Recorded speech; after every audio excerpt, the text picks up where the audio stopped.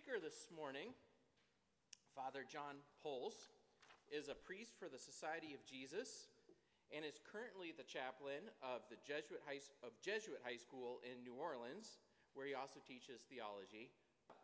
He is a native of Connecticut, did his undergraduate at the University of Dallas. He entered the Central and Southern Province of Jesuits in 2011, and he was ordained a priest for the Society of Jesus this June. He holds a licentiate in sacred scripture from Boston College and a Master of Philosophy from the Institute of Christian Studies at the University of Toronto. He has a special interest in St. Paul, and I was going to say, and his biggest accomplishment is he's my wife's brother. So, we'll go ahead and welcome to the podium Father John Poles.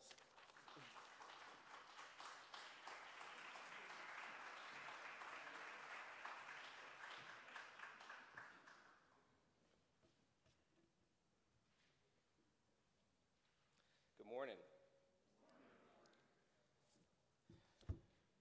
Let's begin with a little prayer. In the name of the Father, the Son, and the Holy Spirit, amen. Dear Lord, we ask you to bless our morning. In particular, open our hearts as we are well on our way into Advent as a Christian people. Stir in our hearts a longing for your coming, both at Christmas and at the end time. Let this stirring impel us to greater virtue, greater love, and greater witness of our hope, joy, and peace we found in you, through Jesus Christ our Lord. Amen. In the name of the Father, Son, and Holy Spirit. Amen. All right. So, I always like to start off my talks with a few jokes. And since I'm a Jesuit, one of them will be about the Jesuits. So first, we'll just do some general Catholic humor. So, a Baptist, a Catholic, and a Charismatic all died on the same day. And they went to heaven, and they get to heaven's door, and they see a sign that says closed for renovations. And they kind of stare at it, and St. Peter walks out, and he says, hey, y'all, I'm really sorry. You got in, don't worry, but we're closed for renovations, so I'm going to call and find you another space just for the night. And they said, okay. So he calls up, and he says, hey, Lou, hey, how's it going down there? Yeah, it's your friend Pete. He's like, I got 3 guests. Can you put them up for me? Can you do a favor? And Lou said, all right, Pete, I'll do you a little favor. Send them on down. I'll give them 3 rooms down here in hell. So the Catholic, the Charismatic, and the Baptist all go down, and the night passes. In the morning, Pete gets a call. He says, hey, Lou, good morning. How's it going down there? And he says, Pete, you got to come take these people. They're causing all kinds of trouble. He said, what do you mean? It's been one night. He said, I know, but the Catholic's running around forgiving everybody, the Baptist is converting everybody, and the Charismatic's raising money to install AC down here. You got to get rid of them.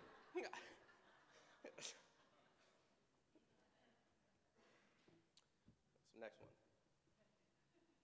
Dominican, a Franciscan, and a Jesuit were all brothers. Their father died. But before he died, he called them to his deathbed. And he said, now, my sons, I know you took a vow of poverty, but when I die, I want you to come to my funeral, and I want you to leave $1,000 in my casket out of love for your father. And the boys looked at each other, and they said, well, it's kind of weird, but okay. Their father passes away shortly after. They show up at the funeral, and they're all kind of looking at one another. And the Dominican goes first. And he walks up, and he takes $1,000 cash, and he puts it in the casket. And he says, Dad, it took me a while to raise this because of my vow of poverty. I don't know why you want me to do this, but I love you very much, and so there you go. And he goes away. The Franciscan walks up, and he's kind of shad, and he looks at the casket, and he says, Dad, I could not raise that money. I think the people of God need it more, and I hope now that you're in heaven you understand I just can't give you that donation. I'm really sorry. And he's kind of moved, a little teary-eyed. So the Jesuit walks up and he says, my brother, I will pay your share. And the Franciscan says, you will? And he says, yeah. Takes out his checkbook, writes a $3,000 check, takes the $1,000 cash, puts the check in the casket, and walks away.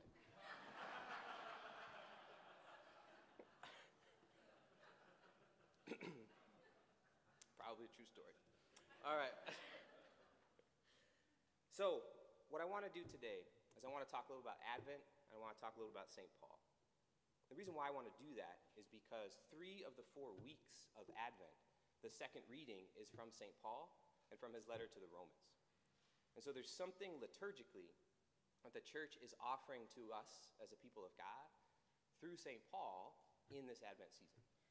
I think it's worth teasing out a little bit of what he thinks maybe we could have and cultivate in our hearts around Advent. Now, as a child, I remember that fully understanding the season of Advent. It was almost like the Christmas preseason, to use a baseball analogy. Christmas talk, shopping, preparations were everywhere. But it wasn't Christmas yet. The excitement of Christmas was in the air, and yet as a child, I knew it still wasn't yet time to party and open gifts. Like that first preseason baseball game, where the excitement for the season begins to dawn, and yet you know the game, in reference to the actual season, doesn't matter. Well, as I got older and understood Advent a little bit more, and the liturgical calendar a little bit more, my theology a little bit more, I realized that the preseason imagery that I concocted wasn't quite accurate.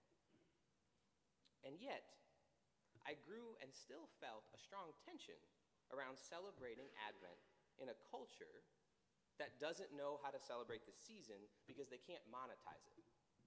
You can't monetize Advent, and so you have Thanksgiving, and you have Christmas, and you have New Year. And Advent gets lost in our wider culture. So this reality that Advent is discordant with our wider culture, which I'm sure we've probably all felt as Christians in the 21st century, leads to some challenges in celebrating it. Why?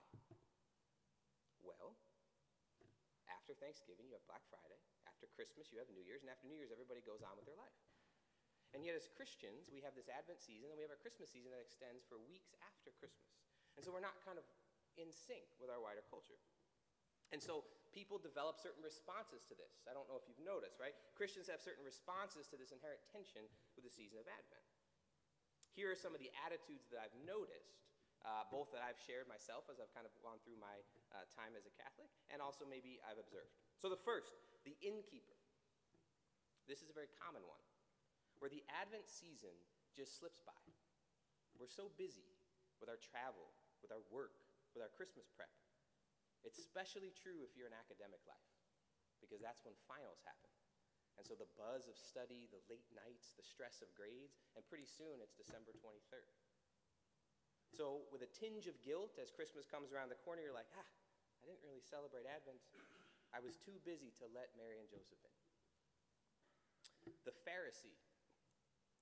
This heart grows a bit bitter, sad, or angry at the discordant nature between Advent and our wider culture. And in particular, the heart is a little disdainful at any signs of Christmas prior to the fourth week of Advent. Badges of honor include decorating the tree as late as possible, not listening to Christmas music until December 25th, and general disdain or side comments about Christian family and friends who don't do likewise.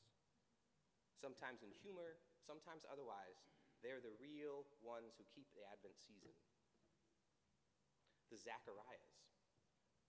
The Zacharias try and embrace the spiritual nature of the season by keeping silence and meditation upon God's word in some way. They often look to be taught the meaning of Advent by sitting at the footsteps of Jesus in church, in prayer. Christ in Christmas is more than a slogan for them. It's an interior way of trying to keep the season in their heart. The Elizabeth and Marys. They eagerly prepare and await the coming of the birth of Christ through the embracing of the ordinary and the spiritual moments of the season together. They delight in this season and look for ways to mark it as they live their life with one another. Jesus is really the reason for the season for them, peppered with Advent calendars and candles and things like that. And then the wise guys.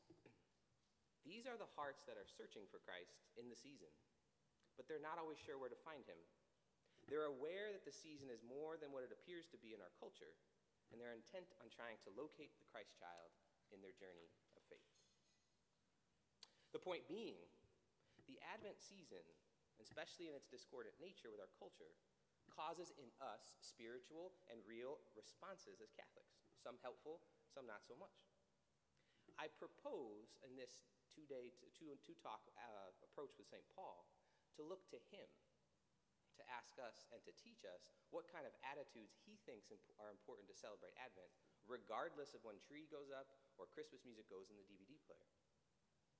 Rather than seeing Advent as just a liturgical season, season where we prove our love for how long we can delay our Christmas celebration, St. Paul gives us some spiritual attitudes meant to pepper our Christian life regardless of the season.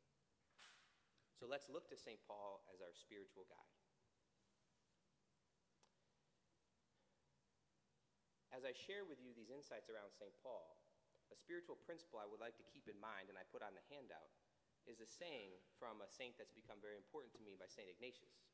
And he says, "It's not so much in knowing that satisfies the soul, but rather in relishing and tasting things interiorly that nourishes our soul." So my hope as I offer St. Paul's thoughts through Scripture is that it's not so much we get to know about him or know about his letter to the Romans or about his theology, but perhaps something in his letters can feed your prayer. Something in his take on Advent can touch your heart, because that's what will really satisfy and nourish our souls as Christians. This came to me during my thesis, when I got to sit and pray with St. Paul and study his life in a whole new way, not just here, but here. The image of him being lowered in the book of Acts. I always imagine the basket's kind of small and he's kind of busting out of it. The time it took for him between conversion and preaching, years. The humility and courage it must have took to change his mind, and then to go back to the very same people he knew and to tell them about Jesus. So I hope as we go through these talks that your soul grabs on to some words of Paul, not so much to know about him, but to know about Christ, which St. Paul is preaching to us. And so our first talk this morning is called Paul's Vision for the Advent Season. We can look at St. Paul's life as an Advent life. What do I mean by that? Paul's encounter with the Incarnation, with the incarnate Word of God, came on the road to Damascus. Unlike the Magi, Paul didn't encounter the child Jesus. He encountered Christ, the risen one. And this encounter jolted Paul out of his mind, his heart, and his soul.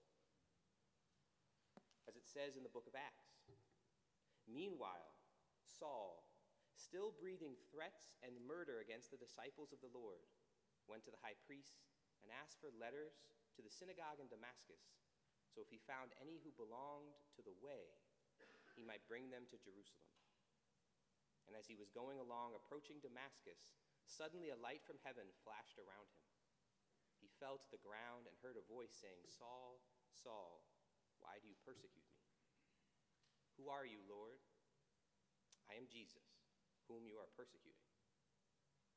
But get up and enter the city, and you will be told what to do.' So Paul was struck blind. He spent 3 days in prayer before receiving baptism. That was his incarnation moment. His life leading up to that as a Jew was waiting for the Messiah. He did not believe that Jesus was the one, and so was persecuting this heretical sect in the eyes of the Jewish people. And then he has his moment by the tomb, by the cross, by the crib. And it changes everything for him. He writes about it in Galatians and Philippians. As a practicing Jew in the Advent season of his life, Paul was waiting with full religious zeal, longing to meet the Lord. His entire life up to that moment was an Advent in his historical sense. And after the encounter with Jesus, Paul spends up to 3 years in the desert, an oft-overlooked detail, rethinking his understanding of Scripture, rethinking in light of Christ how to live out his faith. He never converts. He just becomes a deeper Jew who now recognizes Jesus as the long-awaited Messiah. And he takes that message to the Gentiles, especially in Romans. And he believes he's fulfilling his Jewish calling by sharing Jesus with the Gentiles. And we'll read some of those passages. But in a spiritual sense, and in his epistles, Paul lived out an Advent spirituality his whole life. Why? Well, because Christianity is not a faith of the past or of history. It has a history, but it is the faith of a person, Jesus Christ. And therefore, at its core, it's grounded in that encounter.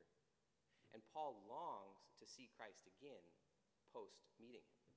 And therefore his letters are tinged with an Advent spirituality that looks forward to the second coming of Christ. The Advent encounter that Paul has reorients his life and makes him long to look forward to meeting Christ. For example, in Philippians. If anyone has reason to be confident in the flesh, I have more. Circumcised on the 8th day, a member of the people of Israel, of the tribe of Benjamin, a Hebrew born of Hebrews, as to the law a Pharisee, as to zeal a persecutor of the church, and as to righteousness blameless. Yet whatever gains that I had, I have come to regard as loss because of Christ. Everything is rubbish because of the surpassing knowledge of knowing Jesus Christ my Lord, and I regard everything about my former way of life as rubbish in order that I may gain Christ and the righteousness of God based on faith. Those are powerful words for a man of his intellectual might and social status. The word is more than rubbish. It's poop. He regards everything as poop in regards to knowing Christ Jesus. That's strong language for a man who knew how to write. And yet, after encountering Christ, his Advent spirituality looks forward to meeting Christ again. And so if Advent means a coming, and thus a subsequent waiting for an arrival, and you ask Paul, what is he waiting for? He would say the coming of the Lord. Paul had encountered Christ, had reoriented his life, lived and wrote with an ardent desire of seeing Christ again and Christ coming again.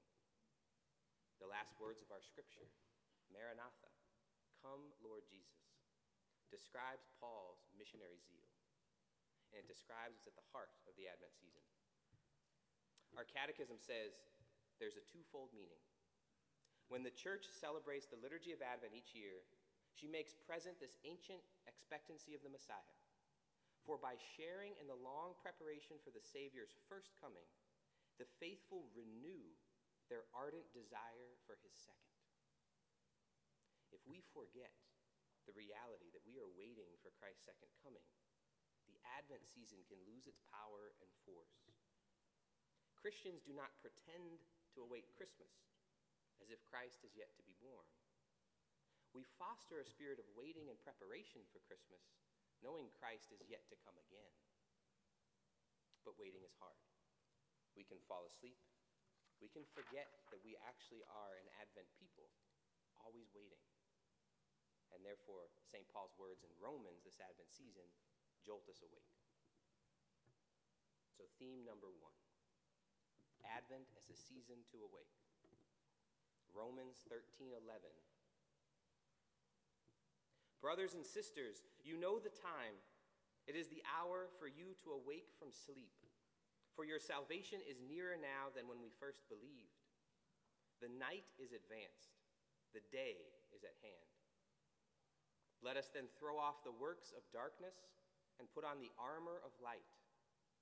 Let us conduct ourselves properly as in the day, not in orgies and drunkenness, not in promiscuity and lust, not in revelry, rivalry, or jealousy, but put on the Lord Jesus Christ and make no provision for the desires of the flesh.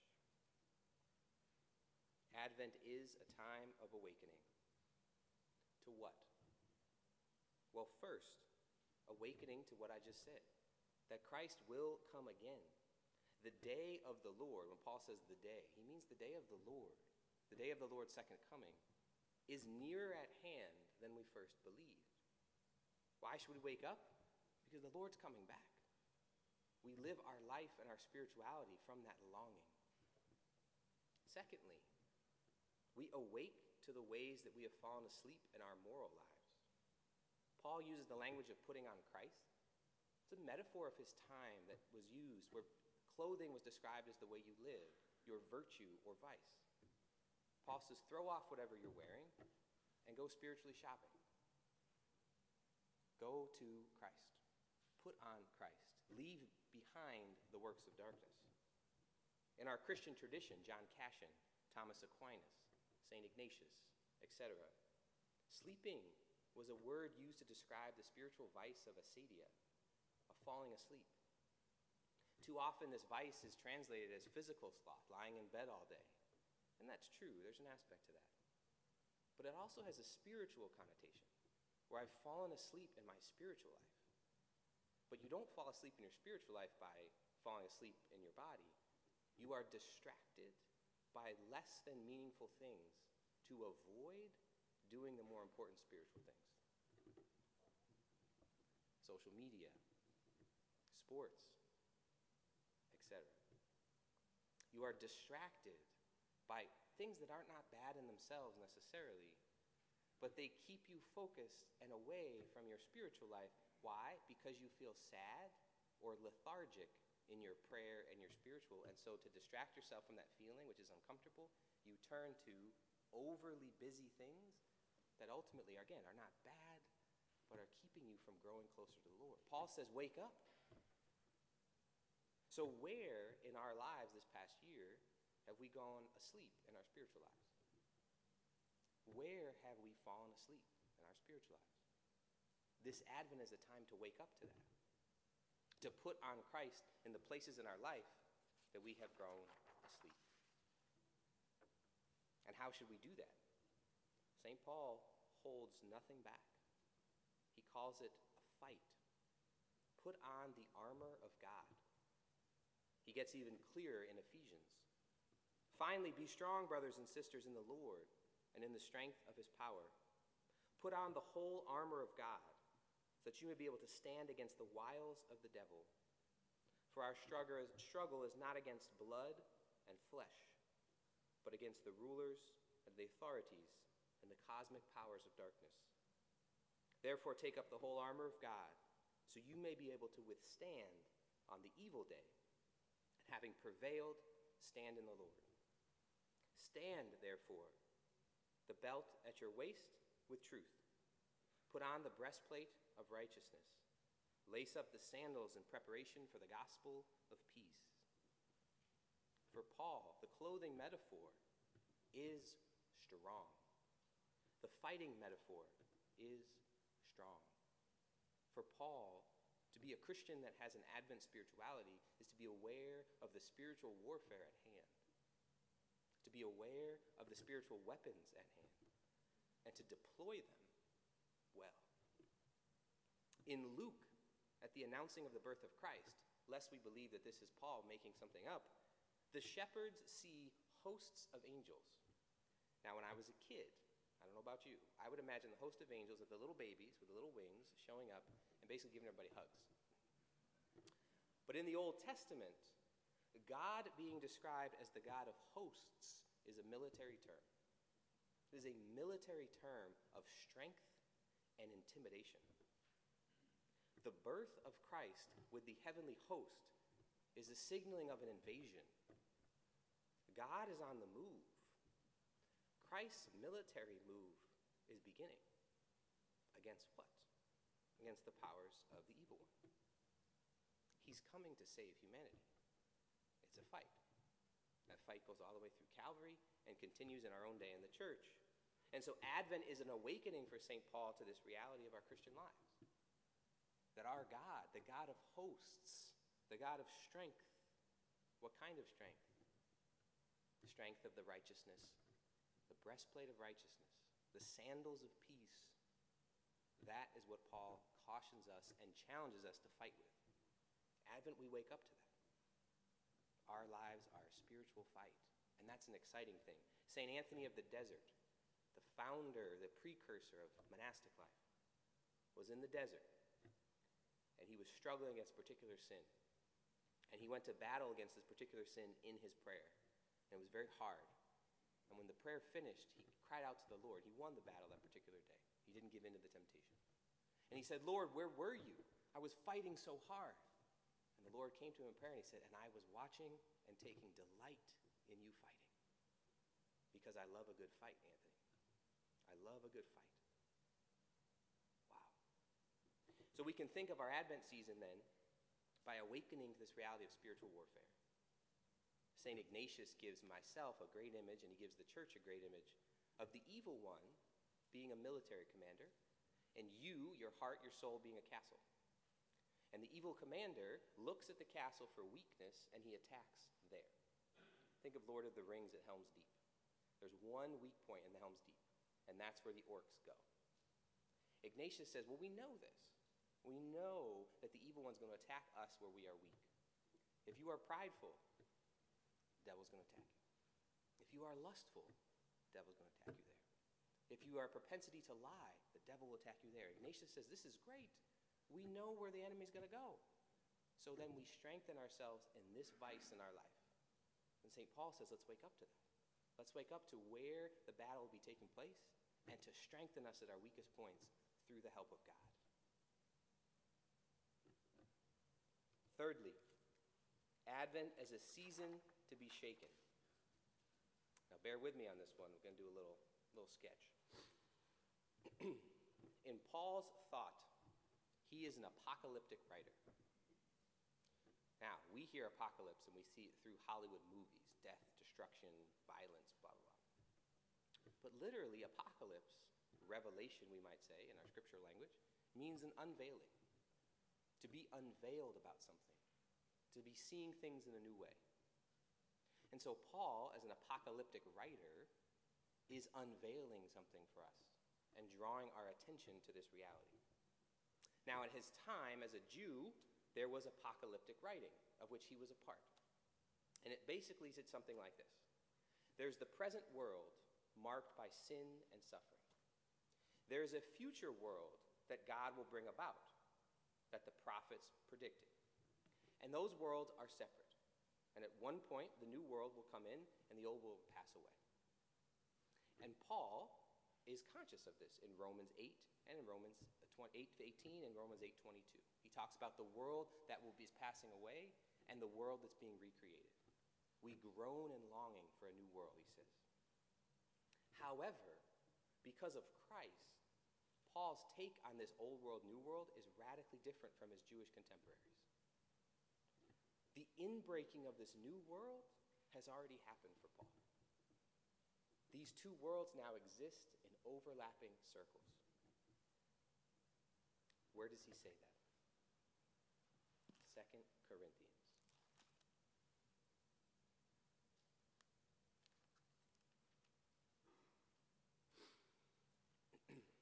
From now on, therefore, we regard no one from a human point of view, even though we once knew Christ from a human point of view. So if anyone is in Christ, there is a new creation. Everything old has passed away, and everything now is becoming new. All this is from God, who reconciled us to himself through Christ. So for Paul, the newness of the next world has already begun in Christ, and that was new compared to his contemporaries. Why does that matter? It matters because Christians live in the in-between world our entire life. We are being renewed, and yet we still taste the effects of sin and death. And so our entire life then is marked by this Advent, in which we are longing to be totally renewed in the second coming. We've tasted real renewal, and yet we still struggle under not yet being totally renewed. At least me, I don't know about you. We still struggle with sin. We taste suffering. We taste death, persecution, etc. But we taste those things in hope because Christ has come, and in hope because he will come again.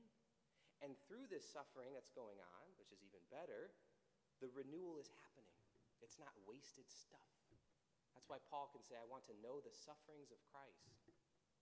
That's a renewal process for him. So Christians are infused with an Advent life. It's not a world that is yet to come totally. Our world now is not totally corrupt and gone, but there's this inbreaking that the Lord is acting on us now, which infuses us with hope. Advent is meant to shake us to this reality, to shake us to the nature of reality about our identity, shaken about our limitations, and shaken upon our total dependence upon God. We are creatures who are in total need of God, who have been created out of love for a purpose, loved sinners, children of God, heirs to Christ's kingdom. St. Paul tells us to put on Christ. That's a strong metaphor about our identity. Where do we do that in Paul's writings? The sacraments, baptism, the Eucharist. In the quiet of that first Christmas, the Christ child came and lay in a manger, a place of feeding. And in the quiet of that night, he began to draw humans to himself, to be fed and to worship, and then to go out and to serve. The first Christmas and the first Advent that precedes reveals to us the depth of our identity in Christ, our need and dependence upon God to worship and to be fed, and our challenge to go out and to be missionaries. And so finally, Paul thinks that our Advent is to be a season to wait well, in which James, the only other second reading we get in Advent, complements.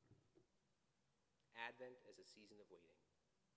Christianity as a season of active waiting. Some of Jesus' most memorable parables speak about this. The wise virgins, not knowing when the master will come. The Good Samaritan, when the man who brings him to the innkeeper says, I will come back and care for him one day. And the list goes on. To be Christian is to have an Advent outlook on our lives, to live in hopeful expectation, to wait well. Pope Emeritus Benedict says in his Advent Reflections, every one of us, therefore, especially in this season which prepares us for Christmas, can ask himself, what am I waiting for? What, at this moment of my life, does my heart long for? And how do I wait? And so we can look at the Advent icons in our scripture of waiting and draw up places for our prayer. Waiting like Mary. Mary waits with a heart that ponders or holds all these things in her heart. Every time Mary has an encounter with God, it usually includes a promise. Luke tells us when this happens, she holds things in her heart. The Annunciation, meeting Simeon in the temple, the finding of the Lord in the temple.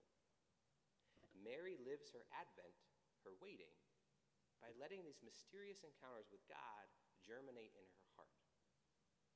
How have you let your encounters with God germinate in your heart as you wait? Anna, when her life encounters suffering and change, the loss of her husband, her children, she takes her waiting to the temple of God. There she waits and offers all that she has to the Lord in prayer, especially her hurts. How do we wait with our sufferings and our pains? Do we wait like Anna, turning those into moments of grace and prayer?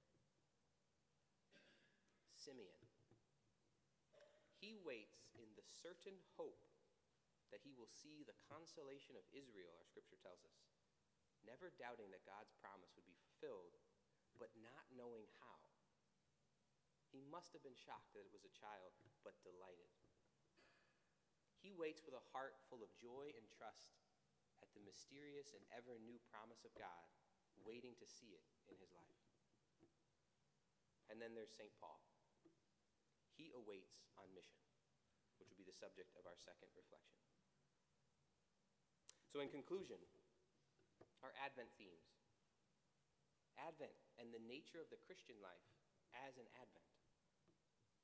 Advent as a season of focusing on the incarnation so as to foster in us delight and love at that moment of God's work and a longing for a second coming. Advent as a season to awake, to be shaken, to enter into spiritual warfare, and to wait with joy and hope. St. Paul was the first written witness to the Mass. After he gives us the words of institution in Corinthians, he adds a totally unique phrase found nowhere else in Scripture about the Mass.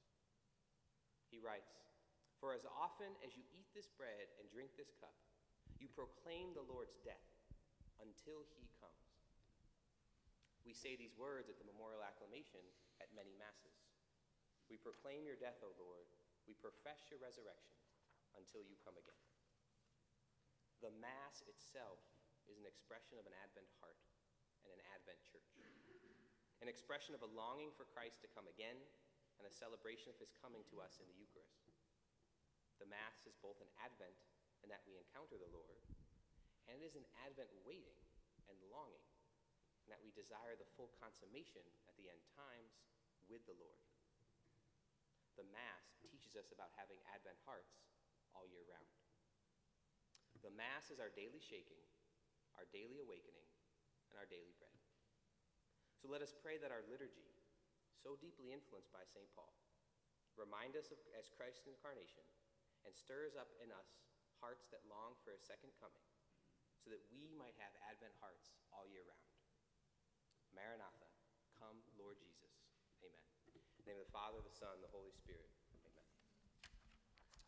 We were going to allow questions, and I have a couple microphones if anyone had any questions they wanted. Wait for the microphone. I think you said something about Paul not being converted. Absolutely. Would you go into a little more detail about that? Yeah, no problem. So Thank you. conversion, right, as we tend to cash it out in the modern day, is to convert from one faith to another. There's no evidence in Paul's writing he stopped being a Jew. He never left Judaism behind. Why? Jews were waiting for the Messiah. So Paul's embracing of Christ is the fulfillment of his Jewish faith. So if you met Paul in the first century, you said, what faith are you? He said, I'm a Jew who believes in Jesus. The first Christians were Jews. Christianity as a term only comes about in the later centuries when the Jews and Christians split and there becomes infighting.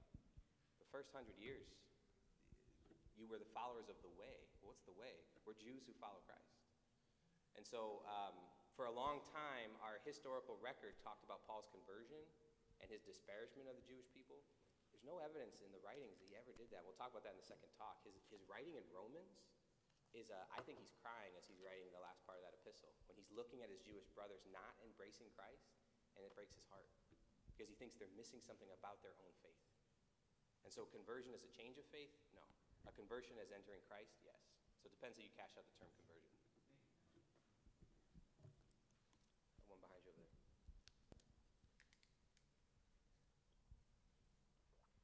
So is that like a Messianic Jew nowadays? Is there such a thing? Like they believe in the Messiah, but they're still Jewish? Well, so for the Jewish people now, they're still waiting for the Messiah. So Paul would disagree with them on that. He said the Messiah's already come. But even in his own day, there were groups of Jewish people and had different responses. We see this in the Gospels. So the Sadducees, the Pharisees, those are different groups of Jewish people who have takes on the resurrection, who have takes in the Old Testament. And Jesus tried to preach into those groups, right? So Paul comes out of one of those, and he embraces Jesus as the Messiah. And he preaches it to his Jews, brothers and sisters first, and then to the Gentiles. So there are Jews today that don't see Jesus as the Messiah, and so are still living in that expectation that the Messiah will come. Yeah, but a Messianic Jew would not be Paul, no, because Paul hasn't found the Messiah. The Messianic Jew is still awaiting.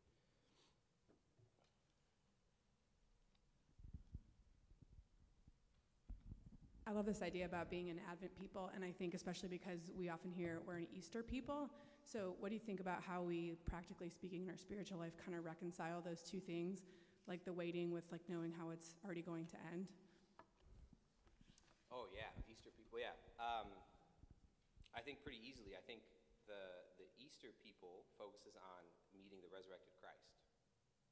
So if you've never met the resurrected Christ, you're going to be a pretty sad Christian, because your life is still going to be tainted by exclusively the cross, right? So the resurrected body of Jesus has the wounds. So it's the cross with the joy. So if you don't have the joy, you're going to be the apostles locked in the upper room afraid. I mean, that's our Bible message, right? But why are we an Advent people as an Easter people? Because we're waiting for Christ to come back. And so we're a resurrected people that lives in joy, but still remembering we're waiting. If you forget that you're waiting, this world becomes everything. You risk incarnating the kingdom now with cutting off from the world that is to come. It's a big danger. And so we can't be a resurrected people without remembering that we're also still longing for Christ to come back. This world is still not everything. So I think that's how you bring those two together. Maybe do one more and then we'll take a little break, yeah? What do people think St. Paul was doing in the 3 years? Was it more personal revelation with Christ? Was it just really deep study of the Old Testament because he didn't necessarily have access to all the stories of the gospel. He had zero access. Yeah. In fact, he dies before they're written down. No, there's no good answer on that. He doesn't talk about it. He gives these glimpses, right? So Galatians and Acts, he talks about going away for years to the desert and in Damascus living. He's probably living and working, praying. I mean, he's totally rethinking his life. My guess is he's probably consulting with the scriptures of the day. So Isaiah, he uses Isaiah and Romans all over the place, but he uses it in ways that only somebody who's met Jesus can. So he's probably doing that. He's probably talking to Christians, meeting them. I mean, he says he does go to Peter and to the church in Jerusalem after those years, confers with them, and he goes out on mission. So, it's a long retreat experience, but there's no evidence of what he's doing, so we can only pray and guess in that time. All right. All right, we're going to take a 5 to 10 minute break. Reminder, restrooms are through those doors. There's still more coffee, a few more pastries in the back. So, have at it.